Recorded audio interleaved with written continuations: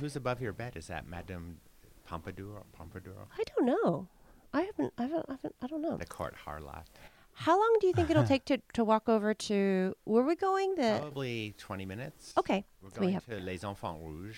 Les Enfants Rouges. And I was a little scared because last time I went there, I told the chef what was wrong with the main course and how to make it better.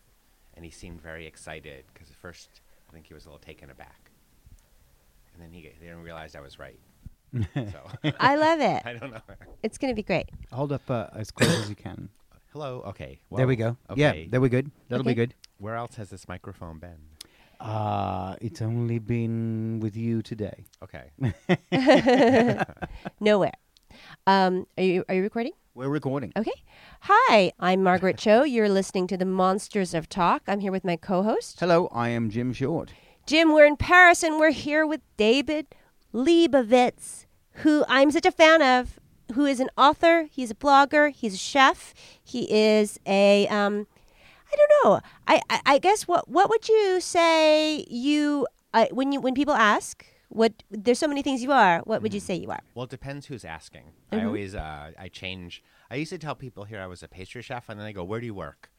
And I'm like, well, being a chef is kind of like being a doctor. Even when you stop working, you still get to hold on to the title. Yes. But they didn't understand that. So even though chefs in France are pretty revered, we're not doctors. So it depends who I'm talking to. Mm-hmm. Blogger used to be a bad word, and I'm trying to reclaim it on behalf of people who are bloggers who are doing a great job. Yeah, I think it's a great word. I think it's really what I guess would be like before it would have been like a columnist, like Herb Caen. Mm-hmm. Sort of a literary personality, that is a constant literary personality. So maybe something like Art Linkletter. I love Art Linkletter. Me too. We used to give away the gifts at the end to all the kids. I remember, and I really wanted to be sitting in one of those high chairs. And I just remember staring at the TV, wishing I could be on that show. But here I am with you. Yeah, this is better. You're the modern day Art Linkletter. I am like the American Art Linkletter. Kids say the darndest things. Actually, that's a great idea. You should do a syndicated show. That would be great. Yeah. That'd be great. He had sort of a little bit of a darker turn later when his daughter died. Yeah, she died of she took LSD or something. She took LSD and she jumped out of a window. Oh, wow. And then there was I remember something where there was some sort of a television show and Art Linkletter confronted Timothy O'Leary. Mm-hmm. It was Timothy O'Leary was on a TV show and Art Linkletter actually called the show and they sort of trapped Timothy O'Leary sort of on camera and he had to sort of answer to Art Linkletter and it was very dramatic, but you could see how sorry Timothy O'Leary was, which I don't think it's anybody's fault really. It just was, he was promoting the use of LSD, but it's a tough. Well, he was Mr. LSD at that time. So if you're gonna, it's like getting the Ronald McDonald of to bitch at. I only took LSD once and I didn't feel anything, so I think I got ripped off. Oh, you didn't? Which is probably more shameful. How did you manage being in San Francisco and only take it one time? I was working every night of my life. Too busy. I missed everything. I had no social life for 25 years. Yeah. And that's why when I left the restaurant business, I didn't know what to do.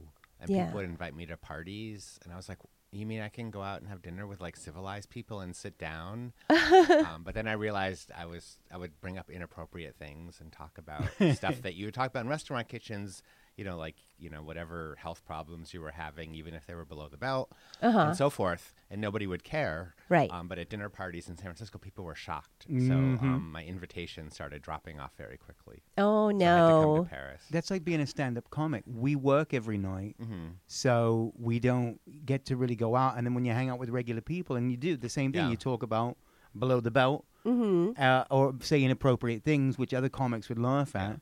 And everyone else is like, "Oh, this person shouldn't be invited over anymore." Well, now there's all these TV shows where people, glorify cooks in restaurants. There's all these competitions and so forth, and everyone wants to be a chef.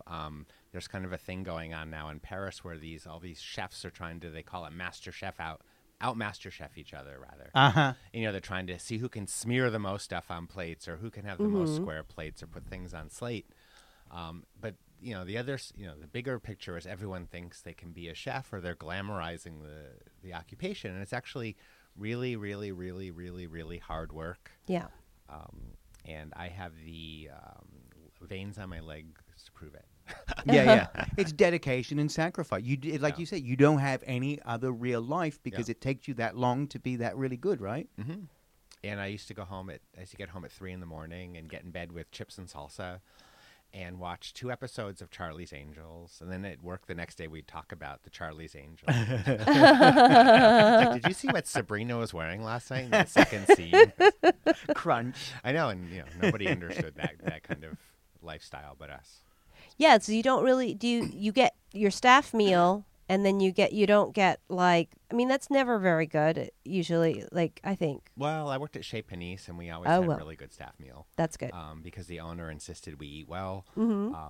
And it's funny because I used to give the staff leftover cake and stuff or cookies. Mm-hmm. And once I heard a waiter telling a customer not to order the cake because it was dry, and I took the waiter. I said, well, the reason we're not serving it to the customers is because it's from yesterday, and we're giving them fresh. And then I stopped giving the waiters bad or leftovers because they didn't understand that.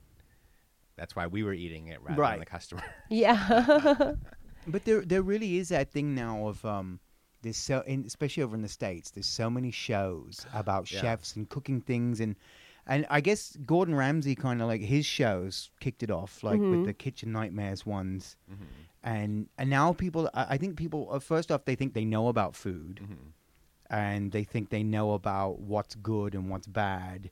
And maybe I don't think they really do, but but there's so much on TV now. I think the interesting thing about Gordon Ramsay, he's kind of like Judge Judy. And I think people are actually hungry for someone to cut through all the clutter and just say, throw that away, start again. Right. Or you know what, you messed up, admit it, move on. Yeah. And both of them sort of made careers out of that. But in some way, that's what restaurant work is like. That's what being a chef is like. That's what being an actress or a comedian is like, or a stand-up comic.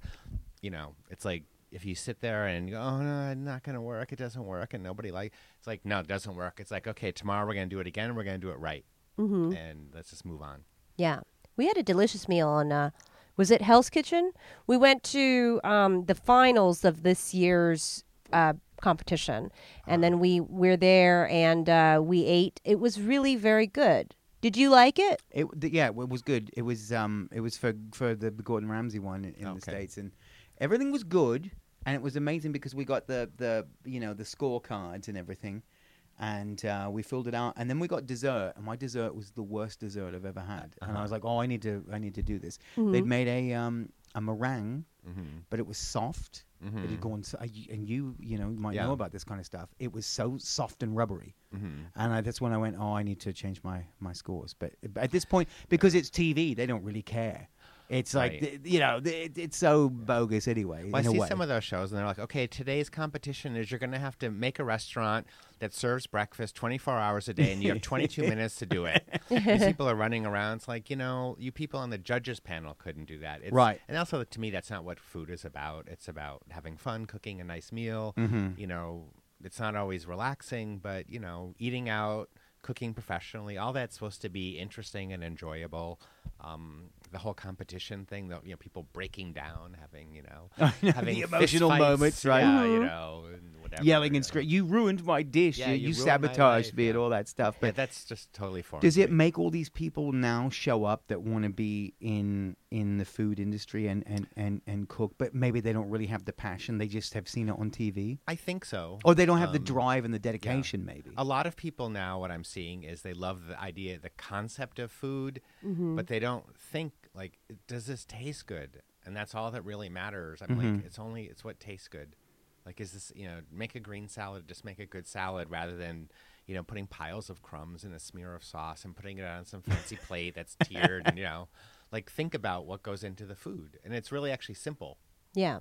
Yeah. So I just like to eat. Yeah. I mean, I love eating. That's my passion, is eating. And then I thought the meringue was good.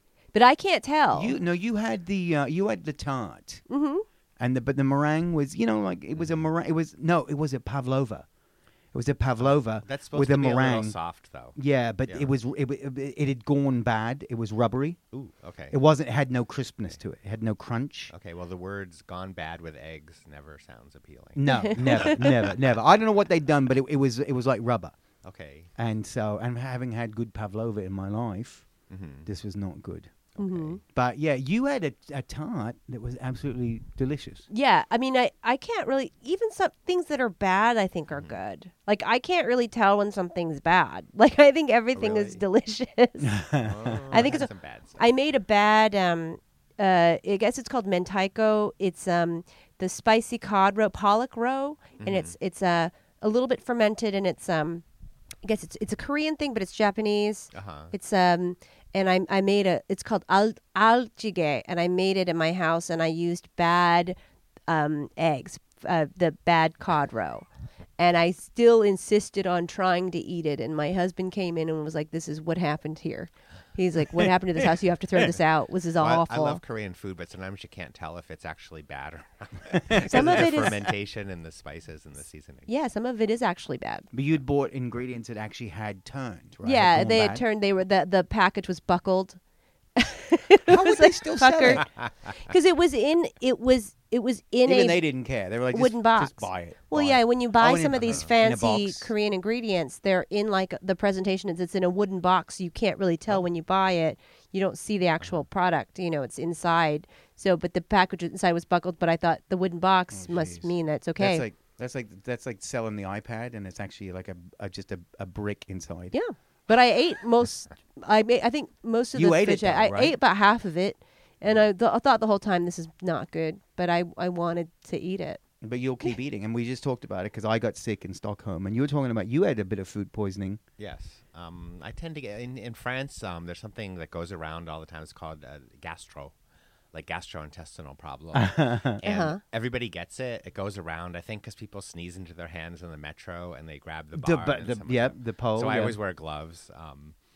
Surgical. No, I wear just gloves in the metro or I ride my bike. But people go around, and it's funny because they don't associate it with food issues. Like it's never a food hygiene issue. They're always like, "Oh, it's a virus that's going around." I'm like, well, maybe it has something to do with sanitation because it's food poisoning, and I've been in the bathroom for 3 days. Oh no! And, and it happens about once a year, Mm-hmm. and it's not pretty. Is it because it's just are some of the kitchens not that clean, or it's just the people? Like I think when I got sick in Stockholm, I don't know if it was necessarily that somebody in the kitchen had done something. Maybe somebody hadn't washed their hands. Maybe somebody had sat down in that place before me, had touched the spoon. Yeah. That the Parmesan that I was getting on my spaghetti. Like that could have been infected. Like people don't wash their hands anymore, and I don't mean like be overly ridiculous with germs, but people, even the basic of hygiene seems to be lost on some Well, I'm not a folks. hygiene freak, but like I was at a bistro the other day and I saw somebody that they bring you mustard to go with your meat.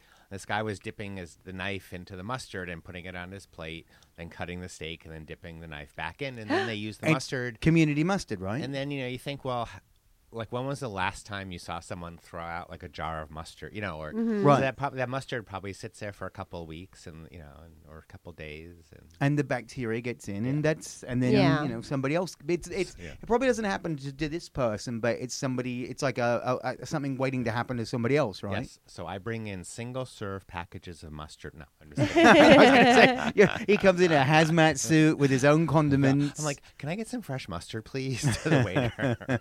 I just think like if you eat stuff like that's really spicy, and if you eat things that are really fermented like your whole life, that maybe it builds you up to. I think that's why I have pretty good immunity in general. I don't really get any I eat everything.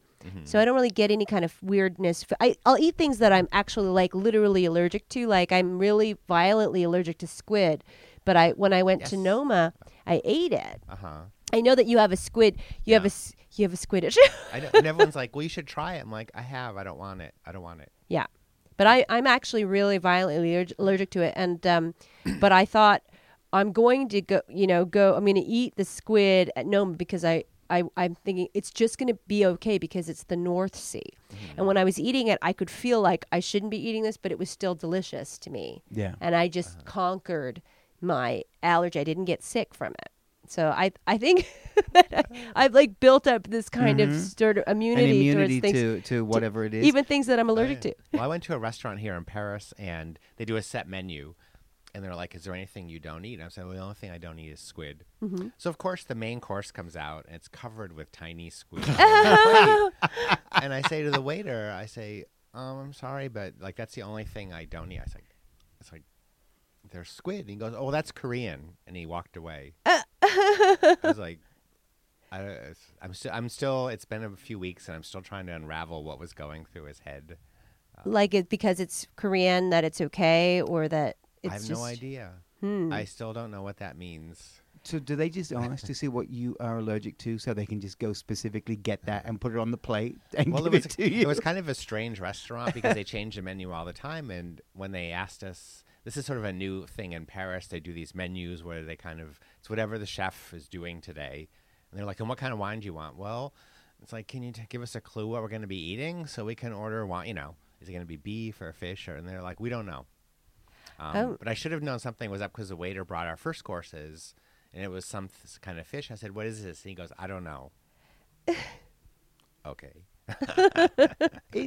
That's the thing that's kind of funny too. Like for me, I'm pretty basic and not even fine dining at all. But is there some level of like, we're going to push you as much as possible because that's the experience, and maybe that's what some people want. They want it. They want that to be pushed. Or is it just some level of like, you got to get what we give you? Well, when I worked at Chez Panisse, at Chez Panisse restaurant in Berkeley, we served a fixed menu downstairs, and the cafe had you could order whatever you want. And the whole idea was just serve one thing, do it well, and give people a chance to try something new, something they might not normally order. And we made substitutions. And I kind of like that about Paris dining, about French dining, where it's not about the customer necessarily. It's about the cooks. Because so many people go into restaurants nowadays, and they're like, "Well, I don't want this, this, and this, and can you do it this way and this way and this way?" Right. And, it's kind of a two-way street. People forget, well, they're in a private establishment. It's the chef who is actually, working and cooking for you, and you should do your best to appreciate it. That said, sometimes the balance gets but there's sometimes there is a kind of like we're gonna subject you to what we want you to do, right? Yeah, well, there was a big brouhaha a few years ago. Some restaurants didn't want people taking photographs in them, and it wasn't just in France. It was actually, I think it was in America, and people were going on and on about how can they do that and who do they think they are, and I'm like, well, it's a private establishment. And when you're in a private establishment, the people who own it actually do have the right to tell you how you can behave and what you can and can't do. Right. And, we forget that often because we're like, well, I should be able to do whatever I want. And maybe I've just been living in France too long where what you want to do is often irrelevant. Right. So I was on the side of the chefs and the restaurant owners. Yeah. Although, I take pictures in restaurants sometimes, but I try to be discreet. And if they say no pictures, I'm like, okay. Yeah, but your pictures are so beautiful. It just makes you want to go to the restaurant. Well, I don't usually take pictures when I go out to eat because I like to go out to eat and enjoy the restaurant. Yeah. And I don't want to ruin the experience. So when I take a picture, I try to take a picture and then put the camera away. Right.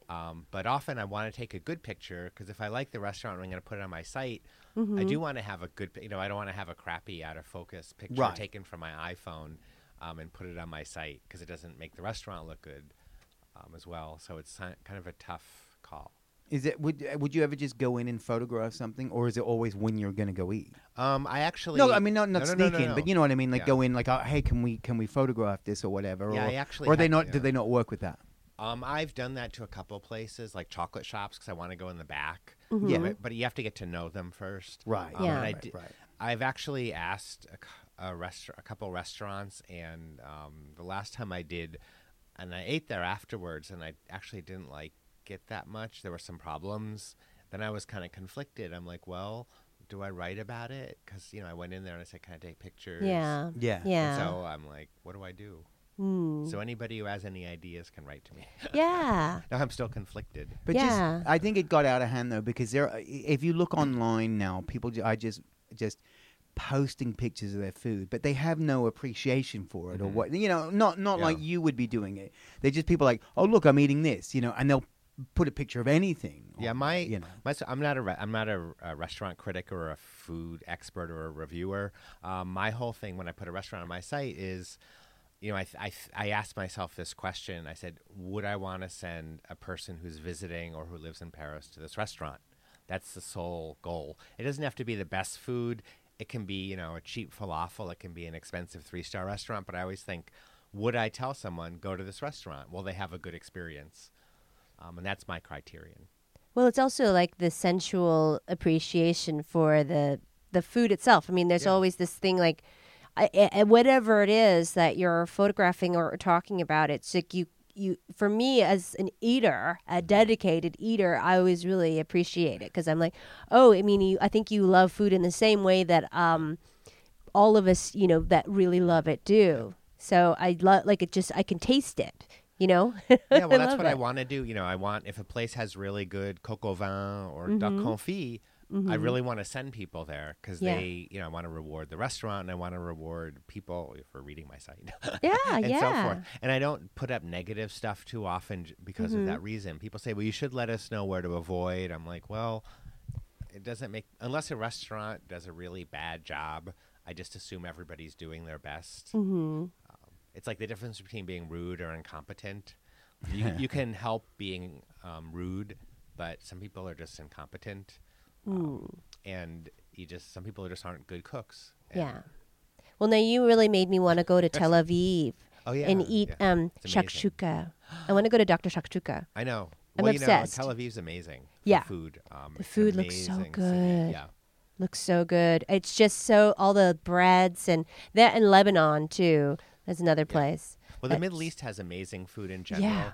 Israel's a specific, it's in a whole different sort of category, but they're very entrepreneurial. It's kind of like Americans. It's like, okay, well, how can we make this better? They're always asking how they can improve some business, how they can make this food better, what can they do, how they can make it better. And so the food now they're into this food thing, and you get this amazing food, and you just want to cry. It's so good. Yeah. It looks so good. I want the nuts before the meal, and I want everything. I want everything. This woman, I was at a meal, and this woman next to me couldn't talk. She was eating something that was so good, and this guy was trying to talk to her. She's like, you know what? I'm having a moment. Just leave me. Yeah, shut up and let me enjoy this. She was like, oh, my gosh.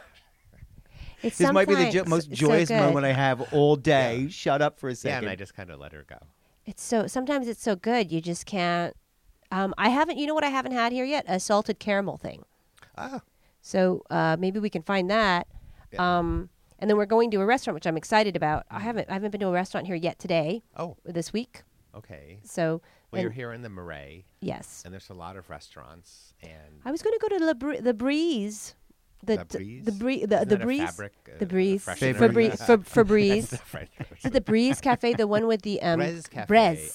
Brez Cafe. Oui. Yes, that's crepes. Yeah, they're closed tomorrow and Tuesday. Oh, so missed out. Yeah, but that looked good. It's great. I seen like you talk about that place a lot, and that looked really good. Well, the first time I went in there, I was like, "There's something really special going on in this place," and now it's mobbed and you can't get in.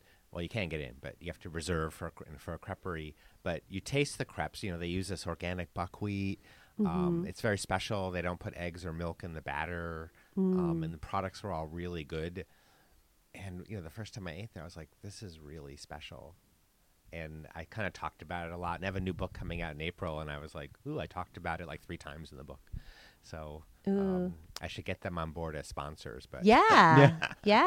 I'm just happy I can get her a table. So yeah, the oysters look good too. They're really good. Yeah, I haven't had those yet here. That's what I really want also. Season. Yes, and I see like all these different like restaurants out here, and some have like the stands outside with the seafood looks so beautiful.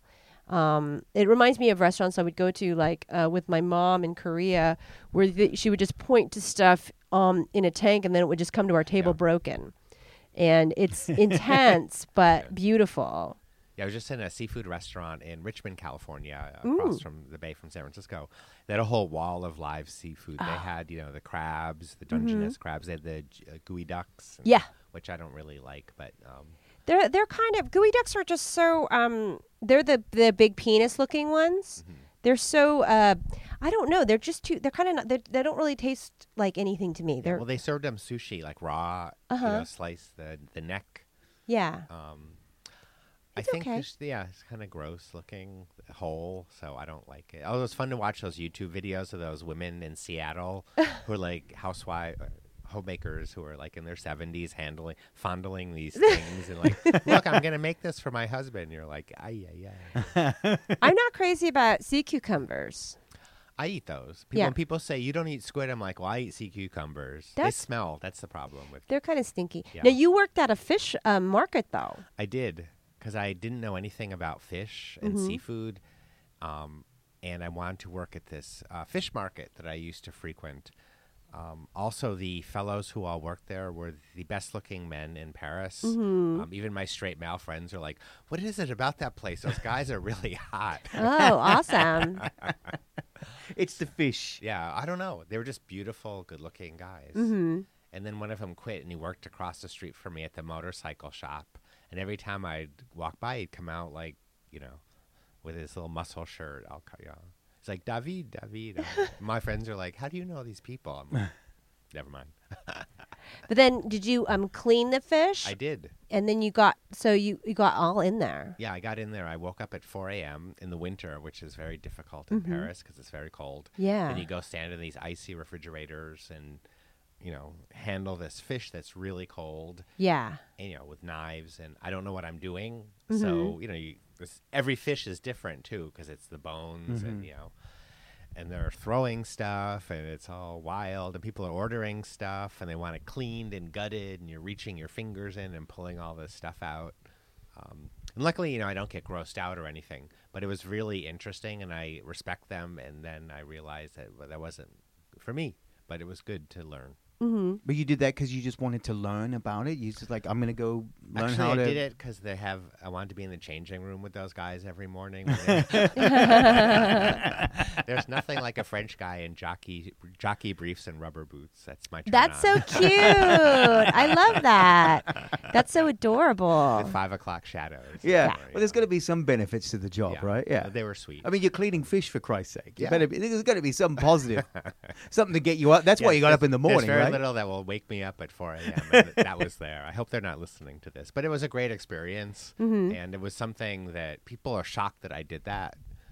I don't know why. People in France are like, because French people are very, like, you have a job and that's what you do with your life. And I'm like, well, I want to learn something. And they're like, oh, really? I'm like, yeah. Yeah. Like, think outside the box. But I'm not opening a seafood market, so. Right. No, I thought it was going to be like, I wanted to learn, I wanted to experience it. But I also wanted to What's funny when you're have 50 a look at some of them blokes doing something completely new to you because all of a sudden you revert back to when you were 16 and had your first job and somebody was like yelling at you because you weren't washing the salad bowls correctly or something, some idiot. I'm like, all of a sudden I'm the idiot all over again. But that's kind of cool to go back to that. Like, especially being accomplished somewhere else. Yeah. To go do something that you like is brand new.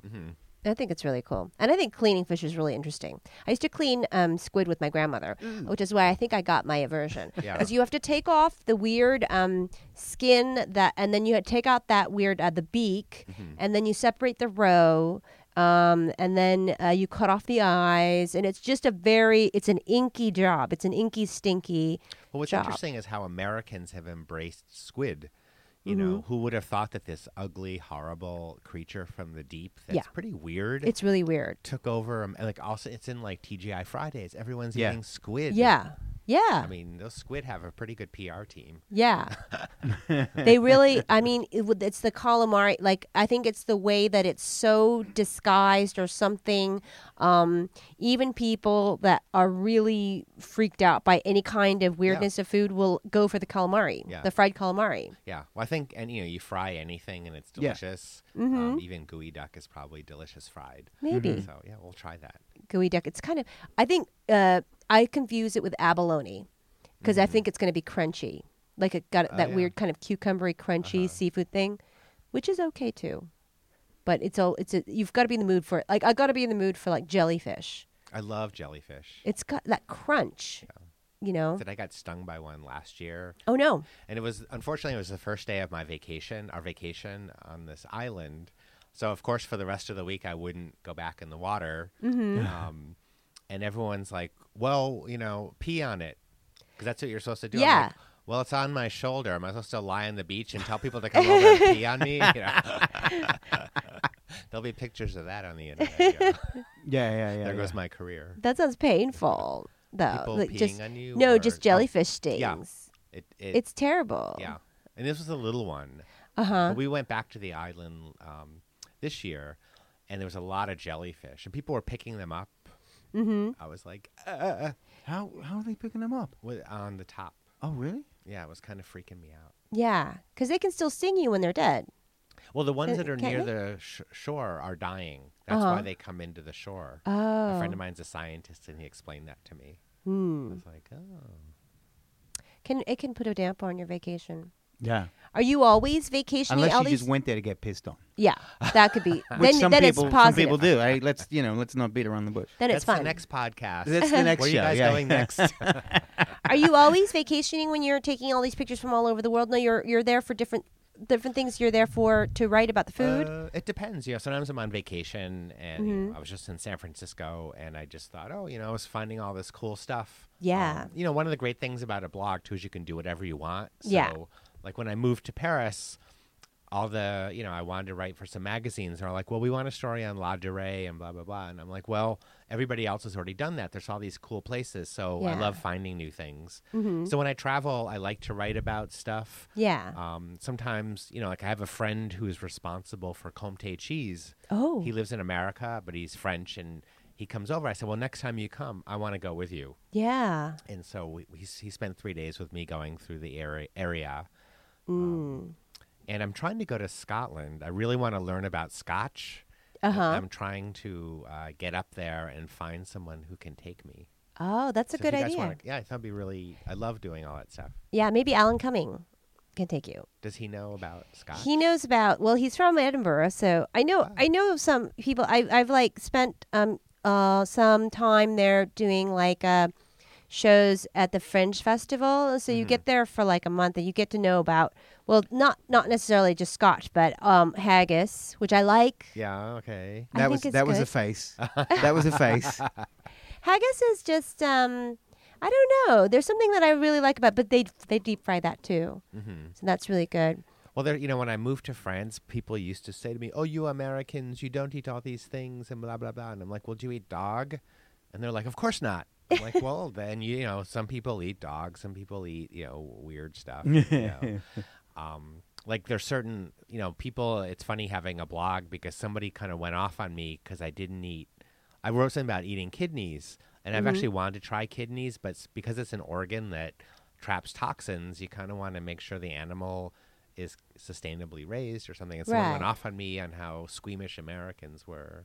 No. I'm like, sorry, I eat in Korean restaurants. I eat jellyfish. I eat. Yeah. I don't eat gooey duck, but kidneys can be kind of there's a lot of uric acid, so it can taste a little bit pissy. Yeah, that's what people say. So I haven't tried them yet. Yeah. But someday I will. Yeah, they have kind of it's a little bit sulfurous and pissy. This is something that's always driven me kind of nuts is when you don't like something and people try to tell you have to eat it. Yeah. Like, well, why don't you try it? It's like, I don't want to try it. Yeah. It's like, well, what's it to you? What do you care if I try it or not? And I never understand why people insist you try something that you don't want to try. Yeah. Right. I don't get it. I don't know. Yeah, what do you weird. care? There's plenty of stuff to eat that you want to eat. Yeah. And if you want to eat that other stuff, then you eat Yeah, I was a vegetarian for a long time. Everyone's like, don't you want to try some meat? It's really good. I'm like, I've eaten meat. I like meat. I just don't want to eat meat for a while. Mm-hmm. And people kept, I'd go home to visit my parents, and my mother's like, she's like, I made roast beef. I'm like, well, I don't eat meat. She's like, well, just have a little. I'm like, But that's eating meat. Parents will never understand vegetarianism. Never. They're never going to go, oh, but we made you a special thing. It's going to be, but it's all meat. Well, the problem with being a vegetarian is people would make you the special thing, and then everybody else would eat it. Oh, it yeah. It was like, well, we'll order 4 pizzas, and we'll order like a half one vegetarian. Right. And then And everyone would that's eat cool. like your pizza. It's like, that's mine, So I stopped being a vegetarian. Yeah, because it's Because I was hungry. I'm hungry now. What about sweets? What about good stuff to eat like that around here? Oh, there's lots of it. You're kind of in the epicenter here. Yeah. Mm-hmm. You know, you've got Pierre Hermé macaroons a few blocks away, which I just recently visited. He's pretty brilliant with macaroons. It's kind of interesting. A lot of people do silly things with flavors, and he's really intelligent. You have the Larnicol. They do the Queen Yamans, the salted butter caramel pastries from Brittany. Ooh, that sounds good. And they ideally should be warmed up. I don't know if you have a heating, like a blow dryer or No. something. Oh, yeah, I have a blow dryer. Okay, blow dry. Is that so? You just do it yourself, just to heat it up in the room a bit. Any important. So when you're traveling, you've got to be crafty. Yeah. That sounds good. Yeah, and those are quite good. Yeah. What is it about salt and caramel? It's so good, isn't it? Well, it's kind of the it just balance. sounds good. It tastes more caramelly. It's like chocolate. When you put a little salt on it, it tastes more chocolatey. Yeah. But I think there's Sugar Daddy lollipops, if you remember those, that Yeah. would pull all your fillings out. Yes, think yeah, they totally. make Yellow, them the too. yellow-red. Yeah, exactly. I don't know if they still make them. I don't think I've seen. I would get one. I haven't Sugar seen Daddy? one. Yeah, Yeah. Sugar Daddy. It's like kind of like a. Yeah, I think having not caramel. bought one, but yeah, I think so. Then it gets softer as you eat it, and you start Yeah. pulling it down. Yeah, those are good. They're really good. Those, yeah, they did have a salty element. I'm really bummed because I love York peppermint patties, and Oh. I brought back a bunch from America, like 5.